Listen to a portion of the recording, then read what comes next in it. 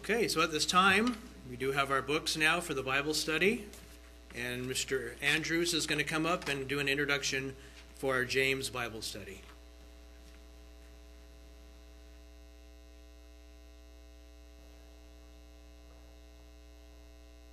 Well, greetings to all of you, and greetings to those that may be tuning in.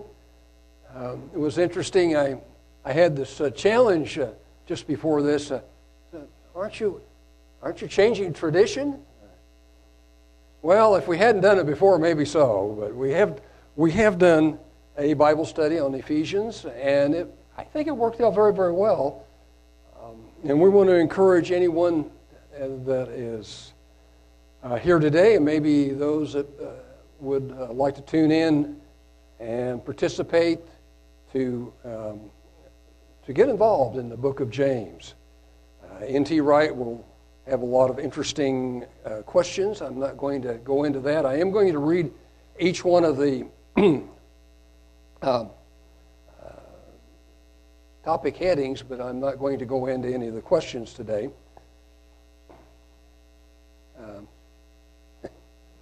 I think his first name is Nathan. I think the second name is Tom. So, but NT is a quick way to do it here.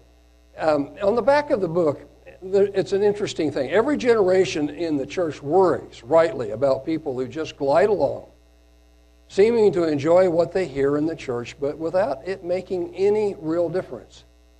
James faced exactly the same problem in the very first generation. So it's not surprising that translating belief into action, making sure faith is the real thing, is near the heart of his message. That kind of faith, he explains, is the faith that matters, the faith that justifies, the faith that saves. We need that kind of faith today. I believe that it's true. There are 9 studies in James, passionate letter, help us live out a faith that makes a difference. This beginning of this year, I think I talked about it last year and the year before that, but I'm trying very hard this year to make a difference. I have a book. It's actually a Bible. It's God's Little Devotional Bible by Honor Books in Tulsa. And it is a daily reading, and so that's what I've been trying, a daily reading. And of course now we're going to include a Bible study, in which every week we'll have some questions in that. But I found an interesting devotional in this book, and that's every day there is a devotional that you read the Bible and you get this little devotional. And it says, this one was a very interesting one, and I just wanted to bring it before I go into N.T. Wright's book on James. Drops of Character is the name of the devotion. Have you ever watched an icicle form? Did you notice how the dripping water froze one drop at a time until the icicle was a foot long or more? Now, of course, we haven't had much snow or anything to do that this year here. But for those of us who have watched it before, it's very interesting. If the water was clean, the icicle remained clear and sparkled brightly in the sun. But if the water was slightly muddy, the icicle looked cloudy, and its beauty was spoiled. Our character is formed in like manner. Each thought or feeling adds its influence. Each decision we make, both great and small, contributes its part.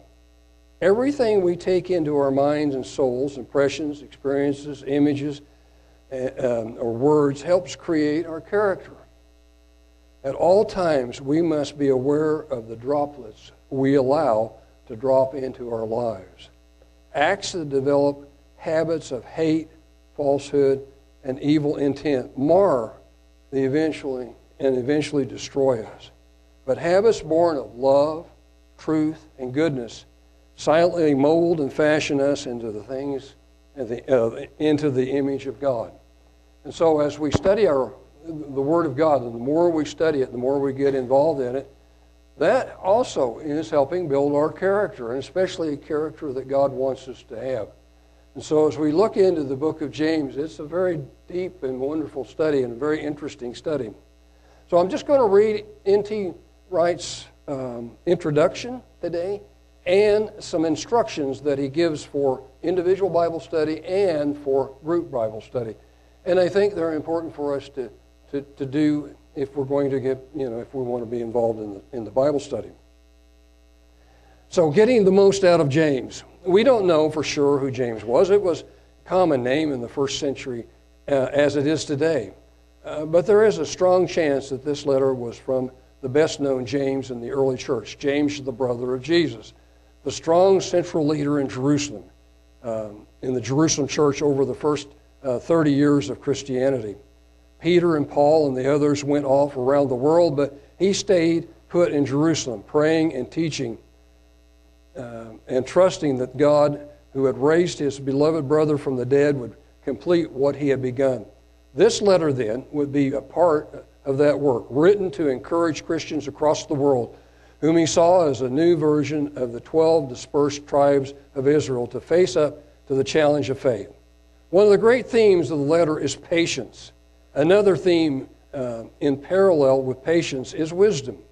James is the most obvious representative in the New Testament of what in the ancient Israelite scriptures, the Old Testament, we think of as wisdom literature. The shifted, tested, and collected wisdom of those who learn to trust God for everything and discover how that trust would work out in every aspect of daily life. The followers of Jesus believe the Old Testament had all come rushing together with a new meaning in the life, death, resurrection, and Lord and Master. In this letter, James asks, what will last? What is permanent? His answer is clear. God and His Word. This is urgently needed because without it, we look metaphorically at beautiful wild flowers which spring up out of the open country here today and gone tomorrow, or even sooner if the sun is hot. We look at them and think they are what matters. We will see people becoming rich and famous with houses, big cars, and luxurious holidays. Today, celebrity culture tells us its own story. A famous sports hero one day, out on the street the next. A flashy wedding one day, a messy divorce the next. We know these stories, and we are seduced by the glitter of it all, by the beauty of the wildflowers which passes away. Another of James' key themes is the dangerous power of the human tongue. This is all a piece of what he says about God's Word. His Word is not just conveying information. It actually does things, brings about a new and lasting state of affairs. So we see God's Word going to work even as we hear a warning about a human word's going to work in a rather different direction. Throughout the letter, James talks about faith that works, and praying in faith which surrounds all that we are and do as followers of Jesus. Everything that James says flows from the astonishing fact that his older brother Jesus himself had emboldened new life and forgiveness. Jesus had hung at that place where new life and forgiveness came bursting through from God's Word to ours. I'm going to skip the little parentheses here. You can read that. As we learn from James through the guide prepared with the help of Phyllis J. Lapine, for which I am very grateful. I'm not even sure that I pronounced that, Lapine or Lapine. We seek to understand and obey the royal law of love and to get to know Jesus himself. And as that happens, so the patience and humility, the love and the prayer, the wisdom and the true speech of which he has been insisting will become a part of our lives. These are the works which will demonstrate faith, even as James has written to encourage Christians across the world to face up to the challenge of faith. May you be encouraged in the same way and grow as people of faith as you study the letter. And I think that's the encouragement we need to grow in understanding of the Word of God. So, suggestions for individual study. As you begin to each study, pray that God will speak to you through His Word. And I think that's an extremely important first step in any Bible study that we seek out.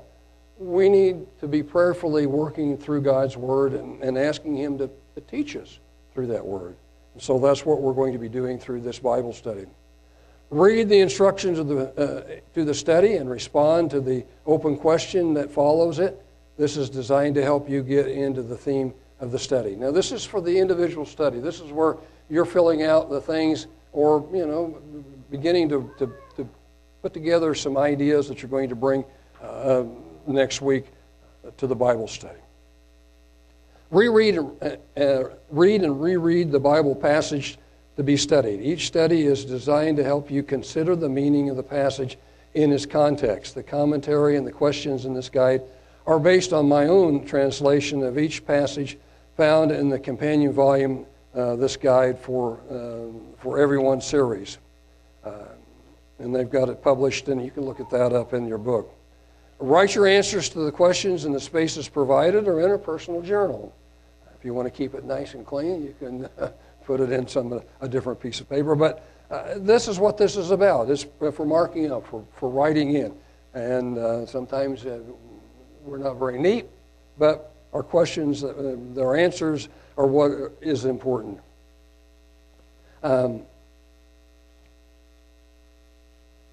Write your answers to the questions in spaces provided in the personal journal. Each study includes 3 types of questions.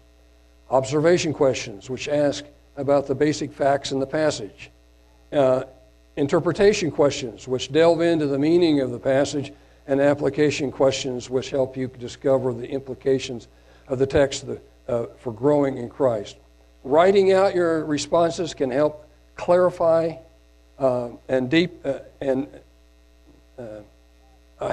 can bring clarity and deeper understanding of yourself and of God's Word.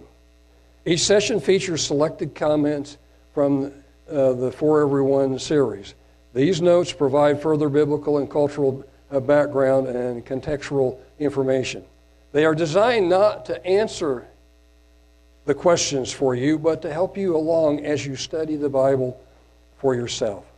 For even more reflections on each passage, you may wish to have on hand a copy of a companion volume for Everyone series as you work through the study guide. And I don't know about, a lot of times those of us who have been in for a while, I think we can probably answer a lot of this. But if you have helpful things that you can go to and look up, that's good too. Use the guidelines in the pray section to focus on God's, thanking Him for what you have learned and praying about the applications that have come to mind. Now, this is suggestions for the group, and that's what we'll be doing because we want to encourage everyone here. The one that's going to be doing it is really encouraging you that are out there to participate. Ladies also, we had a lot of participation from our ladies last time. So I want to say that. And sometimes I have a tendency to like to listen and not respond a lot unless I get piqued. Then I want to jump in. So I'm hoping that's the same way that you'll feel about it. Be willing to participate in the discussion. The leader of your group will not be lecturing. Instead, she or he will be asking the questions found in this guide and encouraging members of the group to discuss what they have learned. And of course, just like we found out, sometimes it is the group leader who also has to step in and provide something of a little bit of wisdom there. Stick to the topic being discussed. These studies focus on a particular passage of Scripture. Only rarely should you refer to other portions of the Bible or outside sources. This allows for everyone to participate on equal ground for in-depth study. And one of the things that we did notice in the book of Ephesians, that boy, you get it started and it's already over with. We really only have about 45 minutes for the Bible studies.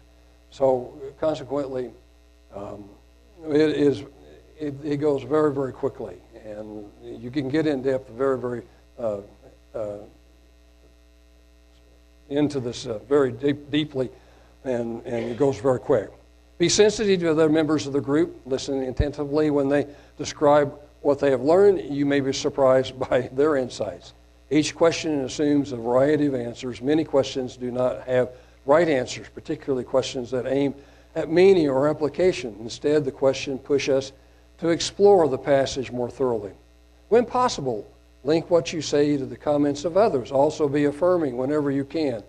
This will encourage some of the more hesitant members of the group to participate. Be careful not to dominate the discussion. We are sometimes so eager to express our thoughts that we leave too little opportunity for others to respond. By all means, participate, but allow others to do also. Expect God to teach you. I think that's the important part of all Bible studies, and even when we come to services and we listen to anyone preaching the Word, expect God to teach us.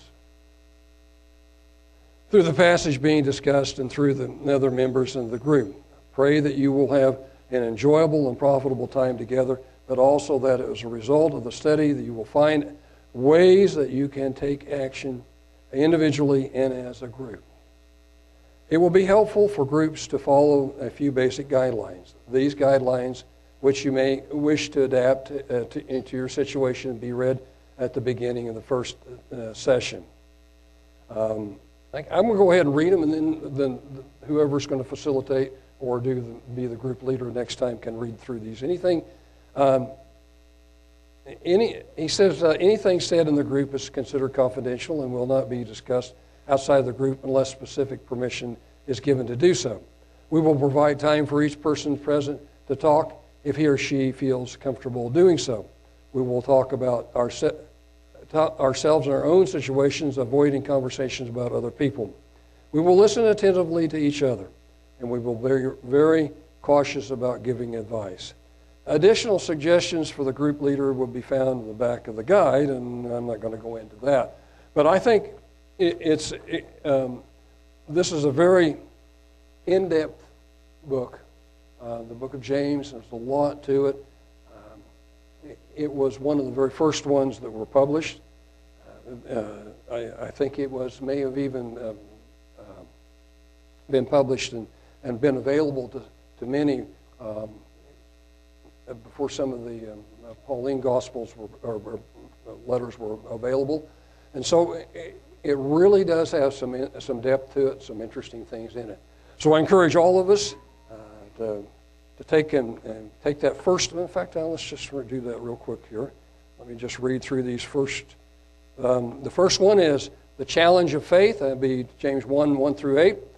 James 1, 9 through 18, the snares of the word and the gift of God. James 1, 19 through 27, the word that goes to work. Oh, what a challenge that one is. James 2, 1 through 13, no favorites. James 2, 14 through 26, faith and works. James 3, 1 through 18, taming the tongue. Oh, sometimes in this society that we're in today. James 4, 1 through 17, humility and faith. James 5, 1 through 12, the rich and the suffering. And James 5, 13 through 20, praying in faith. And so take the time, fill out your guide, and next week we'll start on James, first chapter.